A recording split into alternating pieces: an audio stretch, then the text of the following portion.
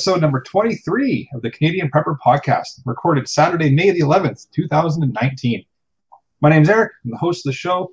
I'm based in Southern Ontario. I'm a hunter, target shooter, ham radio operator, VE3 EPN, and computer geek. I got into preparedness when I was working frontline emergency services and witnessed an over-reliance on emergency services during major events such as ice storms, power outages, etc. I started a small preparedness company to help people get prepared and be able to look after themselves for at least 72 hours, if not longer. Well, greetings from Vancouver Island. My name is Ian, and I live on a small hobby farm. I'm an outdoor enthusiast, sport shooter, reloader, and my farm is designated handyman. Unfortunately, Alan can't join us tonight. He's busy doing a calendar shoot, from what I understand. I think he also mentioned something about getting some high heels fixed and how he needed his nap time or something like that, didn't he? That's what I heard, yeah. Yeah, for sure. I'm Joseph. I'm a licensed trapper and hunter, and we run a small hobby farm here in central Ontario. All right, so we've got some waterlogged, and hopefully you brought your water wings along, content for you in this episode. We're going to start off with some news articles relating to preparedness in the outdoors. Next, we'll be letting you know how we've improved our preparedness since our last episode. Then we're going to get into our main topic of this episode, a rundown on the Ontario floods. So we'll move into some news articles first.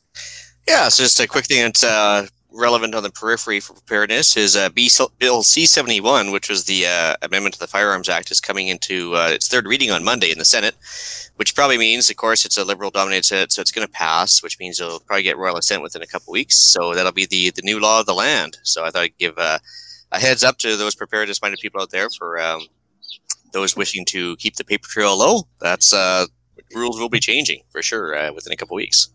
Yeah, hopefully it's nothing too crazy. Yeah. Really? We'll find out.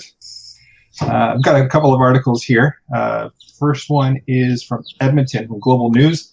It says Edmontonians learn about emergency preparedness at annual event. So it looks like they had an emergency preparedness in the park event go on, where people were able to have the opportunity to meet up with local emergency responders, see what their roles and responsibilities are during an emergency event, and then speak to them about that. And they also had opportunity to learn how they can be better prepared themselves for certain emergency events. So it's kind of neat to see that, the fact that it's starting to be an organized event that's happening across the country, from the seems of it. But it's making the news. People are coming out and checking it out. It's encouraging to see. I think it's definitely becoming more mainstream, isn't it? Absolutely, it is. Slowly but surely, yeah. Slowly but surely, yeah, you got it. And there's something here, yeah, it says thousands of people took the opportunity to learn more about the roles that first responders play in an event of a crisis at Get Ready in the Park Saturday. So the fact that they're even saying thousands of people, that's good. Glad to see that lots of people are coming out. Yeah, for sure. And we've got another article here in regards to anybody who's listening that's a firearms type of person. The Liberals deny Tony Clement's claim about secret plan to ban legal guns. So it's been kind of a hot topic the last week or so in regards to the Liberals looking to ban gun ownership. So I figured I'd throw that in there for you gun people that are listening. We'll see what happens. Well, they didn't really deny it either. They just kind of did some talking points. So Tony Clement put out that speech in the House of Commons, and he basically just said, I've got it on good authority that you're planning on, once the C-71 goes through, using one of the clauses that's in there that will allow them to arbitrarily prohibit various classes of firearms. And in response, I think it was Ralph Goodale, or was it Bill Blair? I can't remember which one. It was Bill Blair. Yeah, Bill Blair came back. Didn't deny it. Yeah, he just said, well, we're just concerned about safety of Canadians. That's what that's it. Yeah, so that stoked the fire for quite a few people, and so the internet's been going bananas the last few days. So I guess you can't really protest something that hasn't happened yet, but by the same token, though, you got to at least be forewarned is forearmed, I guess. It's definitely something to keep your eye on. Yeah. So let's move into what we've done lately for our preps. So for myself, I'm back practicing the lock picking. I was, for lack of a better term, I was picking Alan's brain the other night in regards to some locks I was trying to defeat, but I wasn't able to successfully defeat the other day. So he was able to help me out with that. Unfortunately, threw my back out pretty good, so I was down and out for a few days. Thank God for chiropractors. I'm back. Boom, boom, she's back. Get it. Anyways, Yeah, side joke. And I got the front yard all cleaned up today. So it was a whole bunch of leaves and all that garbage floating around the front. Went out and did some raking and some leaf blowing and got the lawn tractor all good to go. All the oil swapped out in all the play toys that take oil and gas, and ready for the summer. Yeah, back pain is one of those things that until you've had it, you don't quite understand how bad that is. My first run with it, I've never had it before, and it wasn't fun. Yeah. Oh yeah. Not fun. No. So for myself, I had a meeting up time with Vic Prepper 11 down in Victoria. So that was good to meet up with a semi-local prepper. Big day on the farm for us. We had shearing day for the alpacas. So that's where I usually get a bunch of my coworkers to show up, and we all pretend to be farmers for the day. And, we get them up on the table, shear the alpacas, and it's a once-a-year thing, give them their shots, all that stuff, a bit of animal husbandry. It's a pretty fun day, though. Afterwards, we have a barbecue, so it's pretty good. But we came up with about I think right now I got about 7 bags of garbage bags full of alpaca fiber behind me right now. And then so that was good. And then one of the people that showed up, actually I didn't know she was coming, but she's a big permaculture farmer, and so she was a bit of a permaculture expert. And so we picked her brain for a bunch of stuff, and with the promise of some more wood mulch and alpaca poop next time she popped by, because her help that day was really welcome, that's for sure, and also her knowledge was really good too. So good work on the local mag group. And then the photos you sent were great. Yeah, and then so of course everybody else walked away with a bunch of eggs because we have tons of those right now. I mentioned the sunchokes, I think, in the gardening episode, but I made sure I planted those in appropriate places, and then picked up some free siding from one of my neighbors to waterproof the chicken coops. So free is good. Free is good. Yeah, free is always better. Yeah, and that's what it for me. Awesome. Well, maybe. As far as you got anything? Yeah, we've just been stacking wood for the most part, slowly getting the yard up. I think we only have one more load, and then we're done stacking wood. Be good for next winter. Make sure to get extra, though. How many cords do you usually go through? Usually 18, but this winter was so long that we ordered 21 this time because we ran out of firewood. Oh, wow. No, it's amazing how fast that you go through that stuff. I mean, like, we're not nearly as harsh as you guys, but we went through probably almost double what we normally do, just because it wasn't so much the harsh winter, it was just the length of it. It was normally we're like 5 months of the year that we run the fireplace, and this time I bet you it was closer to 7.5. Yeah, I own a chainsaw and axe, and it was dealt with quickly. Exactly.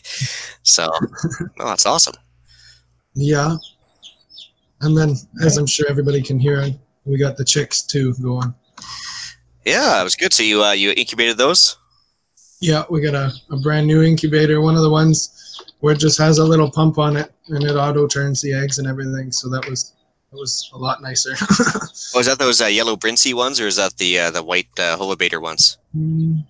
It's got a clear door on it. Yeah, Brinsea. There we go. Yeah, those are pretty cool ones for sure. They're like the Rolls Royce version for sure. Oh yeah, it feels nice.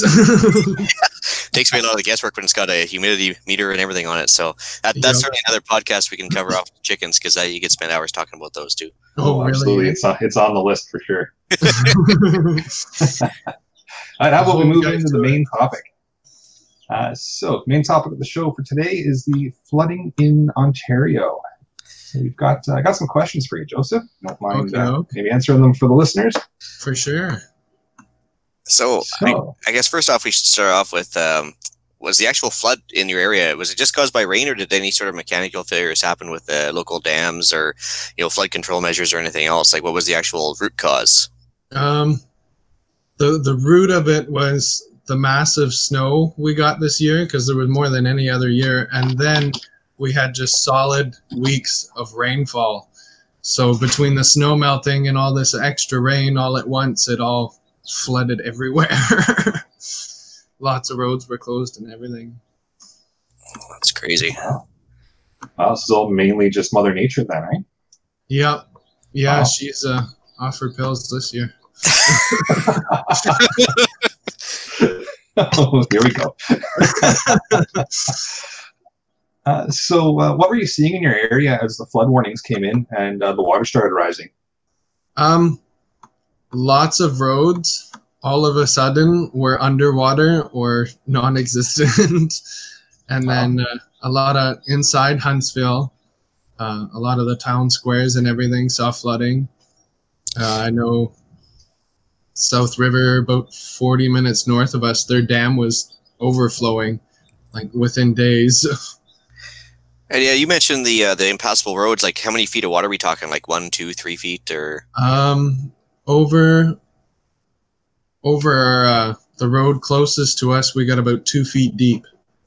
so you basically, if you don't have a snorkel, you're pretty much out of luck. Yeah. Yeah, it's not fun to drive through. Well, no, and even I think most cars that'd be coming inside the door jam too. I mean, after yeah, they actually had to park 2 big snow plows in front of where the water was because people kept trying to drive through it in their little cars, and they'd get stuck and they'd have to pull them out. You can't fix stupid. No, apparently not. unless they're just trying to home make a cable ferry and just kind of drag it across or something. But it depends on what's going through your head at the time. Maybe you're thinking I can make it, right? Well, yeah. I mean, I guess you can't see the bottom through the water either, so you don't know if it's 3 inches or 2 feet. But true, but if there's 2 or 3 cars already in there stuck, call that a clear. Anyways, did you and your family end up leaving, or did you stick around? No, luckily we're on a hill, so we didn't have much flooding around our place. Tell you though, the gullies we have for draining around our house, they were pumping water like no tomorrow. Wow. Did you guys change anything to stay functional while the roads were impassable? Yeah, actually, because that road beside us, or I guess not beside us, but it's our main road to get to the nearest town. So when it closed down, we had to go to the next town over, then onto the highway, then back up to town. Oh, wow. So a 15-minute drive turned into a 40-minute drive. Yeah, but it pays to know all the different side roads and alternate routes you could potentially take, right? Yep, it does. No, that's where those back road maps books come in handy for sure. Absolutely. So as far as that goes, so you said your house was up on a hill, so no flooded basements or anything else. Like your house didn't personally affect you at all. No, we didn't. We didn't have any more water than we usually would right around the house. I know down our road though there was quite a few washouts. Our road, it wasn't wide to begin with, but once it started washing it away, it got pretty narrow. So with the washed out roads there, were you guys isolated at all, or were you able to still kind of freely move about? For the most part, there's enough back roads. I think most people, including us, could get around one way or another. There was definitely some heavy detouring though if you wanted to get anywhere. Fair enough. Again, back to the back roads maps, right? Yep. Oh yeah, you had to know where you were going. And even practicing the alternate routes, not just having the map too. Because if you don't have time to stop and look at a map, it's another thing too, right? Yeah, it's better to have the map already ingrained in your head, so you know where you're going beforehand. Yeah. So I guess the main question here is, what did you discover? What your plans or preparedness? I guess plans in general, for lack of a better term. Did something glaringly obvious come at you when this started up? We were definitely making sure that everything was good in case, water did start coming through. So, like, any wood we had was coming in the house as much as we could fit in so that the wood was staying dry if we needed it. We had the camping stoves and everything ready for if the power went out. We were just kind of moseying about doing what we could. Like, did you find you were missing any equipment, or like not enough propane for your liking for the camp stoves or anything like that? We had enough to get us for a while, like probably, I don't know, I'm gonna guess at a week. We don't have a whole lot of propane, so we definitely want to stock some more of those up, just on the off chance. Other than that, though, like, we'd like to have some more water stored up. Some more filtered water, just in case, because we don't have a whole lot of bottled water. I mean, we still have quite a bit, but it's always better to have more than what you need. Well, that's for sure. Because I mean, like, yeah, you've got water everywhere, but not a drop to drink, right? Because it's not filtered. It's all probably murky and muddy, and who knows what it's got in for pollutants. I mean, so that's a really valid point to have bottled water nearby in case of a flood. Yeah, they're already talking about how they're closing some of the lakes because they have to test the water before people can swim in them because they have no idea what was in all this flood water pooling everywhere. I mean, you think one submerged vehicle and you've got all sorts of oils and gas and everything else getting plugged into the water. So, and that's all it takes. Yeah, that's a great point. Most people wouldn't really think about that, right? You're just thinking, well, yeah, there's water around. I'll just, I'll grab a life straw or I'll grab a filter. I'll filter it and I'll be good. But there's a lot of potential chemical contamination that's going on. Well, yeah, and a life straw is good, but I don't want to test the chemical rating on it myself. It's no good for chemicals. Yeah. Don't want that. Let's see. How timely was the military assistance? I know military was eventually deployed out your way to help with sandbagging. Yeah, there was a couple thousand troops going down to Bracebridge, and I was reading an article. There was some in Ottawa and everything. There was, I think, a couple thousand in each, all filling sandbags. Without their help, the bigger cities definitely would have had a lot bigger issue on their hands. Oh, good to hear. How soon did they come out? I don't know for sure, but I think it was right as soon as the emergency was declared, which was within a couple days. So it was pretty quick. Good. Well, that's awesome to hear, actually.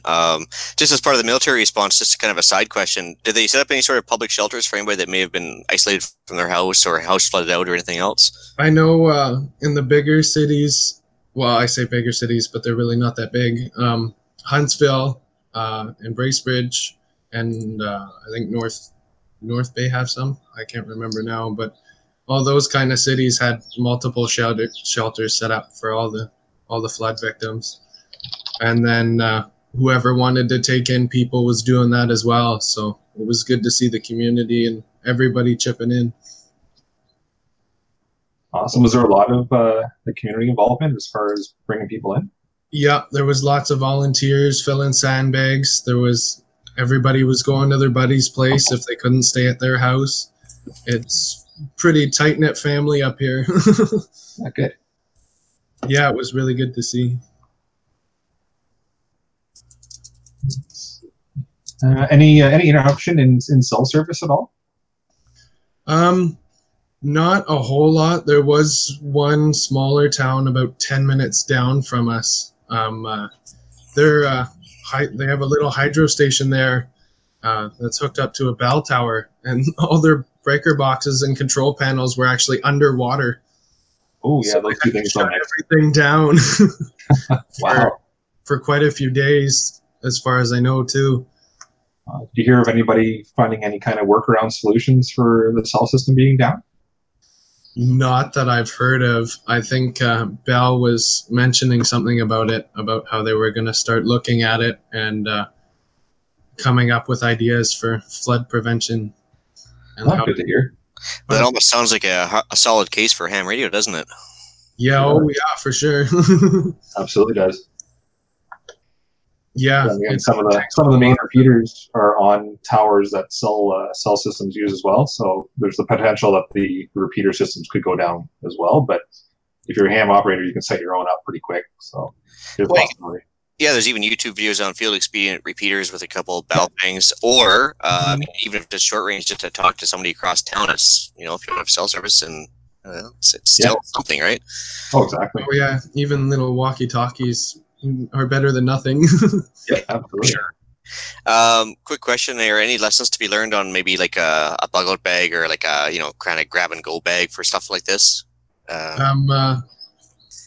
I would definitely say one of those like cheap like hazmat suits, the cheap little plastic ones you get in Canadian Tire there, and some duct tape is a good thing to carry if you're in a high water area. Because like we were talking about before, going through that flood water, you have no idea what's in there, right?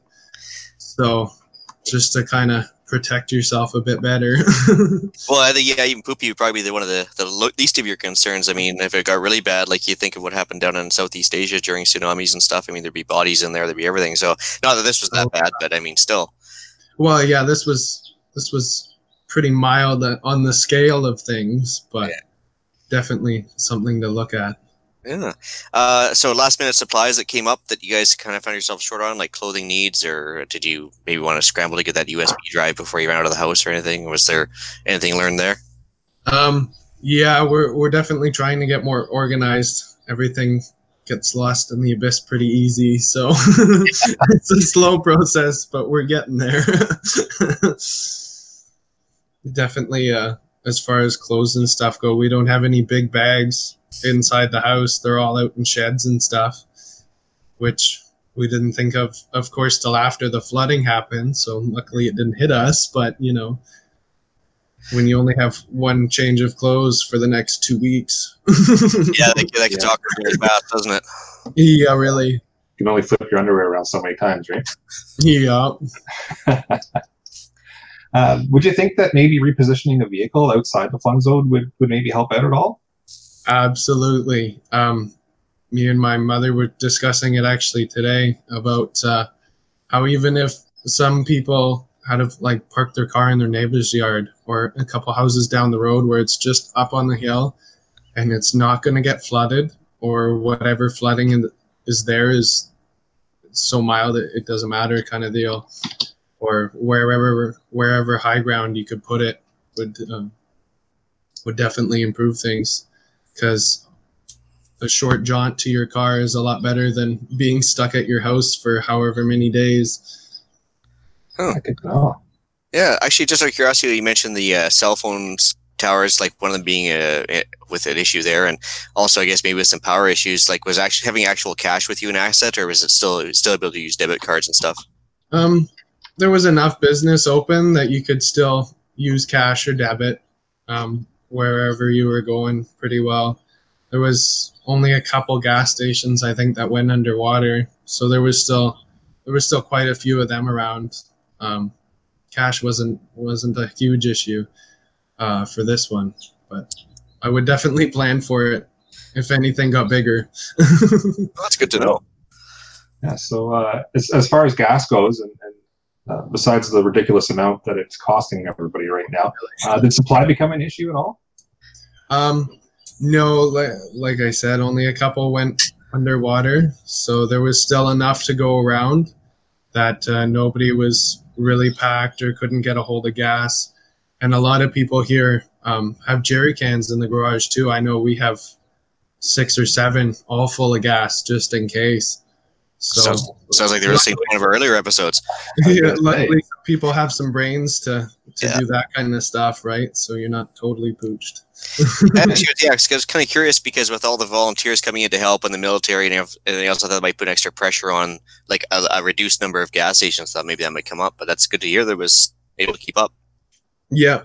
Well, yeah, in Bracebridge, I know they were pretty flooded. I don't know what all went underwater down there, but they have enough business that I'm sure they didn't have a whole lot of an issue.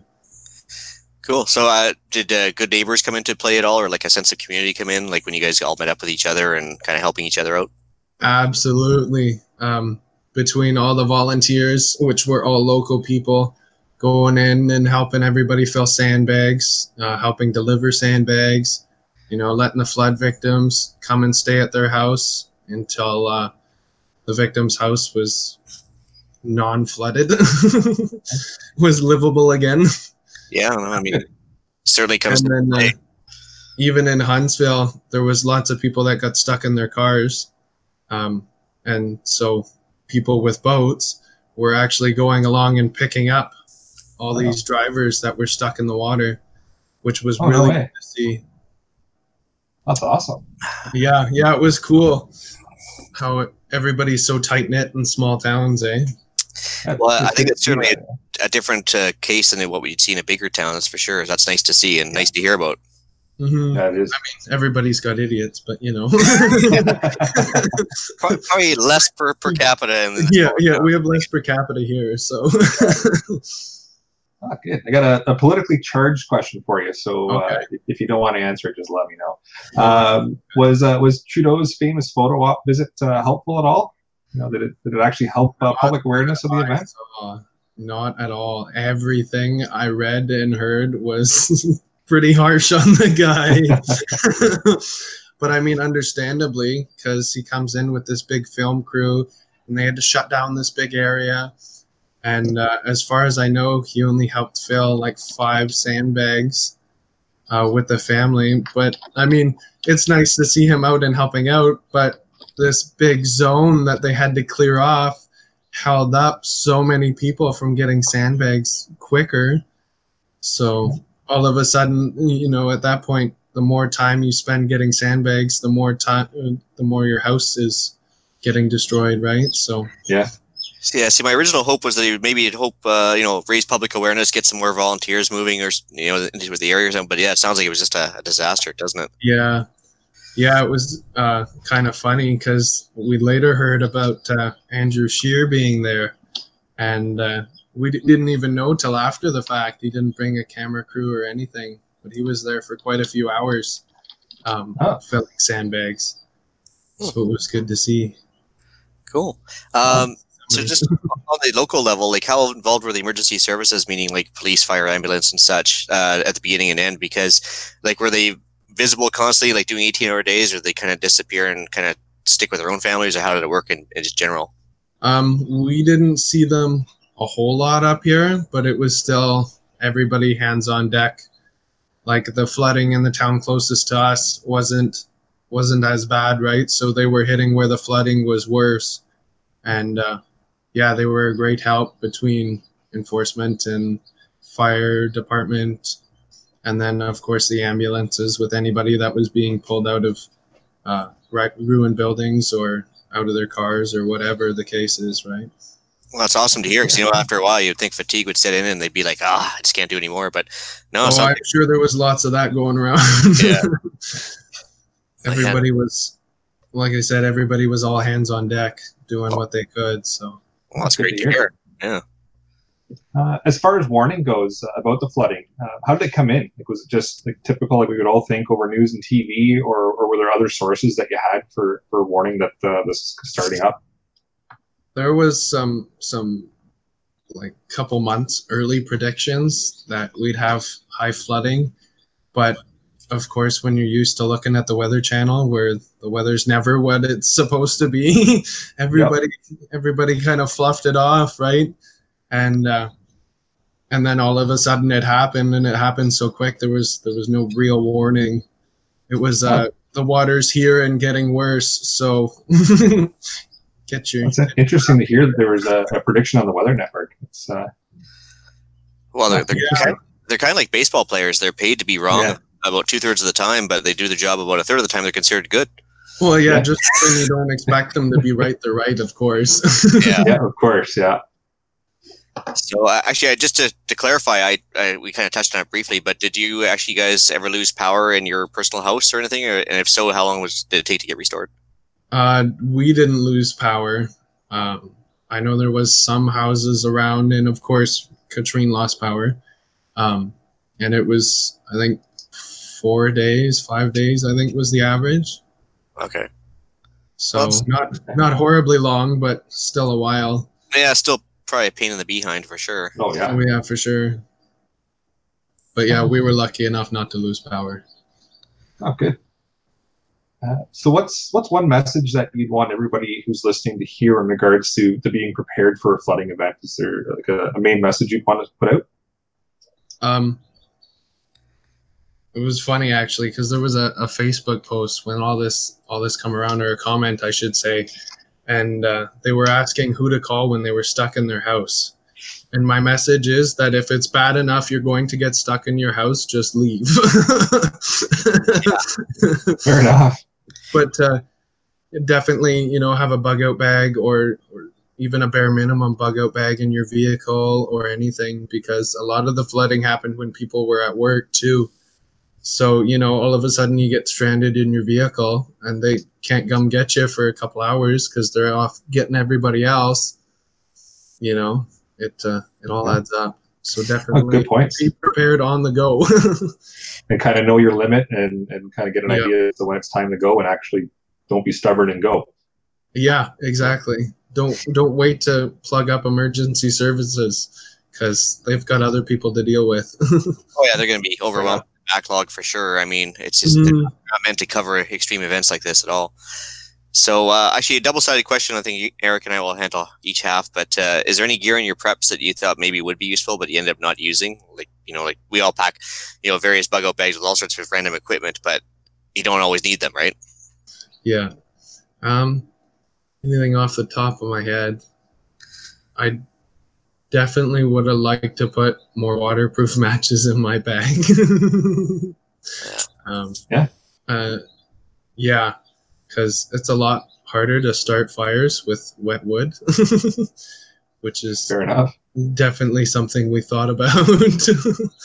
Other than that, I have a pretty low scale bug out bag, so I probably need quite a bit of gear to begin with. That's a good point. I'm going to add some more waterproof matches to mine. I've only got one box right now, so I might up that a little bit. Well, even a Yeah. small scale bag's better than nothing too, right? Oh yeah, Well, yeah, it's little waterproof containers you can get on eBay or whatever, right? Those come in handy in such situations. Or even trash bags if you got nothing else. yeah. Something's better than nothing, right? Yeah. Was there any gear in your preps that like significantly helped during the event? Not a whole lot, just because it didn't hit us as hard. But if I were to go from the perspective of somebody who did get hard with it, I don't know. I'd probably say a spare change of clothes or a couple, and any kind of waterproof containers or bags you have for sure. Well, yeah. Yeah. Anything from like electronics to cash, whatever. Everything needs to be kept out of the water, right? Well, yeah, that's it. You all of a sudden have to walk through this water, and you've got nothing to put your phone or whatever electronics you have in, and there goes your communications if you don't have any little walkie-talkies or nothing. Well, that's awesome. That's a whole lot of information you've given us for sure. That's great. Is there anything else that you'd want to add in that we haven't questioned you on or thrown out there? Can't think of anything off the top of my head, but definitely just going over, if there's flooding happening and it's happening, don't stay in your house and wait for it if you know you're in a flood zone. Yeah.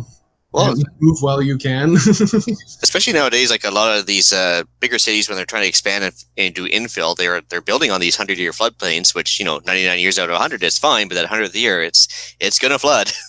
Well, that's just it, right? And like, I want to say people were caught off guard, but we weren't hugely caught off guard either. Like, it happened quick, but there was definitely some pre-warning we all could have listened to, ourselves included. Cool. Good to know. Okay, so we'll move into the podcast challenge. All right. So for this episode, we just want to make sure you just take a hard look around your home and identify any flooding weakness that is present, and maybe just think about addressing it, whether it be a sump pump in your basement, maybe it needs to be changed out or replaced, and any sort of weakness you might have, even if it's just boiled down to bad windows, bad caulking around the edges of the windows to make sure it's a little more rainproof. Just see what you can do to improve your flood preparedness. And then when you do the walk around your house and identify some points of weakness, flip us an email at feedback@prepperpodcast.ca. Let us know what you found, and then we can share it with everybody else. Just that way we can get it out there, because you may have found it, but somebody else may have missed it when they were walking around their place, and they're able to go back and double check something. So flip us an email, let us know what you did. It's definitely something we might not have even thought of it too, right? Like, I mean, for us around here, it's the weeping tiles. You got to make sure they stay clear, to make sure they drain properly and stuff. And yeah, it may not even come to some people. So yeah, the more I guess awareness we have, the better. Absolutely. Well, yeah, the more things you're prepared for, the less caught off guard you are. So Absolutely.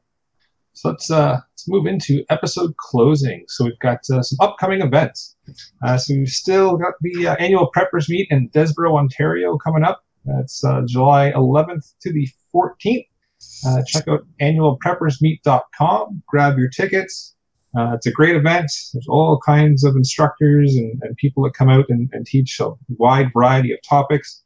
Lots of knowledgeable people. It's a great couple of days to spend with a whole bunch of like-minded people. So come out and check it out. Again, that's the annual Preppers Meet, July 11th to the 14th. All right, so we got the Western Canada Hot Springs Meet less than 2 weeks away now, May 25th and 26th. It's the weekend after the May long weekend. It's at Slowcut Hot Springs. Couple links in the show notes on how to get there and what it's all about. So a little bit of a campcraft discussion and meetup for like-minded people. So far, it seems we've got about half a dozen people showing up, so that should be good. Nice. And so if you need to find it, it's on the maps.me app. You can look it up on there. Also, July 6th, the Podcaster Charity Shoot from Heller, Alberta. So you don't have to be a podcaster to show up there. Everybody's welcome. Planned events are a Maple Seed course. Actually, on the 5th of July, the Maple Seed course is just like a 22 marksmanship course, and you get a little marksmanship badge if you finish it. Stop the Bleed course on the 6th as well as the shoot, and also, most importantly, a pig roast. So they're doing actually like a full-on pig on a spit. And yeah, so their tickets are available via the Facebook page, which is the 9th Annual Podcaster Charity Shoot. About $40 for the charity shoot, $40 for the pig roast, which includes like all the pork you can eat and a bunch of other stuff. And all the proceeds go to the Big Country Anti-Violence Association. So that should be a good one. Awesome. Mm-hmm. Right, let's move into some shout-outs. So I've got Chris Gilmore here. He was on a couple of episodes ago with us. He's got the Survive the Storms online preparedness course that he runs. He's offered us a 50% off coupon. So if you throw in the coupon box there, if you're going to go and order his course, throw in the coupon code CPP50. So it's CPP50. That'll give you 50% off the course. That is, of course, not to be confused with the original CPP being the Canadian Patriot Podcast. But that's the code that he gave us for the Canadian Prepper Podcast. That's a good course. Excellent. Yeah, so Joseph, you did that course, didn't you? Yeah, we did. And actually, just as we're hitting some of the points he was talking about flooding, not to spoil too much, but it was kind of funny how it all coincidence together. So the course definitely came in handy during all this massive rain and flooding. That's good to hear. Good to know, yeah. Do you have any shout-outs at all, Joseph?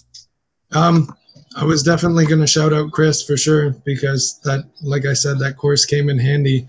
And then a shout out to all the volunteers and emergency services and the military and everything that came to help out and gave us their all, because it helped a lot and made everything go quicker. That's awesome. For myself, I got Vic Prepper 11. Thanks for the nice visit. It was always nice to meet up with a local guy. Also, listener Brad. So I met him on Canadian Gun Nuts, and turns out he just got back from the Huntsville area when I was talking to him. So he spent a bunch of time there filling sandbags, and I just wanted to say thanks for his service. Awesome. All right, let's move into some email and iTunes reviews. So as far as email goes to feedback@prepperpodcast.ca, we're still at goose egg. We haven't had any in a couple of episodes. Starting to wonder if the email is broken. Not going to lie, I sent a test email from another email account of mine to it. It still works. So flip us an email. Let us know what you like, what you don't. As far as iTunes reviews, we've got a couple of those, so I know people are still listening. We've got one from May the 7th from Barnski, and I'm probably mispronouncing that. I apologize, but it's a 4-star. So we're at 2 4-stars now. and it's pointed right directly at me. I actually got a good chuckle at the pre-show. So it's actually titled For Eric. It goes, great podcast. This one's for Eric. So he stops fretting about only having 1 4-star review. See, be careful what you wish for, right? Well, hey, I don't know if I was exactly fretting, but hey, all right. You know what? We've got 2 4-star reviews now, so And then from May the 10th, we've got a review here from GTI Dave, and it's titled Preparedness Canadian Style. It says, a solid information discussion from a Canadian perspective, presented in a well-organized and friendly manner, easy to follow, with only the occasional audio glitch. I keep getting harped on with the audio glitches, but it's the internet, is what it is. Keep up the good work, guys. So, and we got 5 stars from him. So we're at 19 5 stars and 2 4 stars, but don't worry about those little guys. I'm going to carry on with that. As far as Podbean goes, no reviews on there. So you can leave reviews there as well if you'd like. And again, no emails to the feedback at prepperpodcast.ca.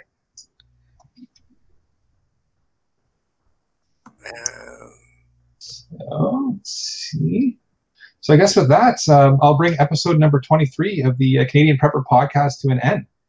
You can find the podcast on iTunes, Podbean, Spotify, or your favorite podcast app. Please help us out and take a few minutes and submit a review. It helps other people find us, and you can also find us at prepperpodcast.ca. And then, of course, we record these shows on YouTube live chats. So if you want an early peek at the shows, please subscribe to the YouTube channel, The Island Retreat, and make sure you click that notifications tab so that you know when we're putting up videos. That'll make sure you know. And then you can contact me directly by my email on crackerminer@gmail.com if you have any questions about the flooding, of course. I will definitely get to those as quickly as possible. Awesome. You can reach Ian directly by emailing me at theislandretreat@gmail.com. You can also find me giving me my 2 cents worth on Canadian Patriot Podcast, also available on iTunes and YouTube. There you'll find us exposing more government waste, squirreling off on the odd tactically driven conversation, and airing our grievances online versus at the local pub. All right, so please check out Rapid Survival at rapidsurvival.com. You can get me there in the live chat while you're buying some prepper gear. You can also email me. Remember, I'm getting lonely on the email. Please send a few. Feedback at prepperpodcast.ca. And Joseph, just a quick thank you very much for coming on this evening and letting us know your experiences. I know anybody else listening is going to gain a lot of information from you going through this and the information that you've been able to provide. So it's greatly appreciated. Do what little bit I can. So thanks for joining us, and you can tune in next episode. Hopefully Alan will be done with Wax On, Wax Off, and he'll be covering lockpicking with us. So until next time, be prepared, stay safe, and keep learning.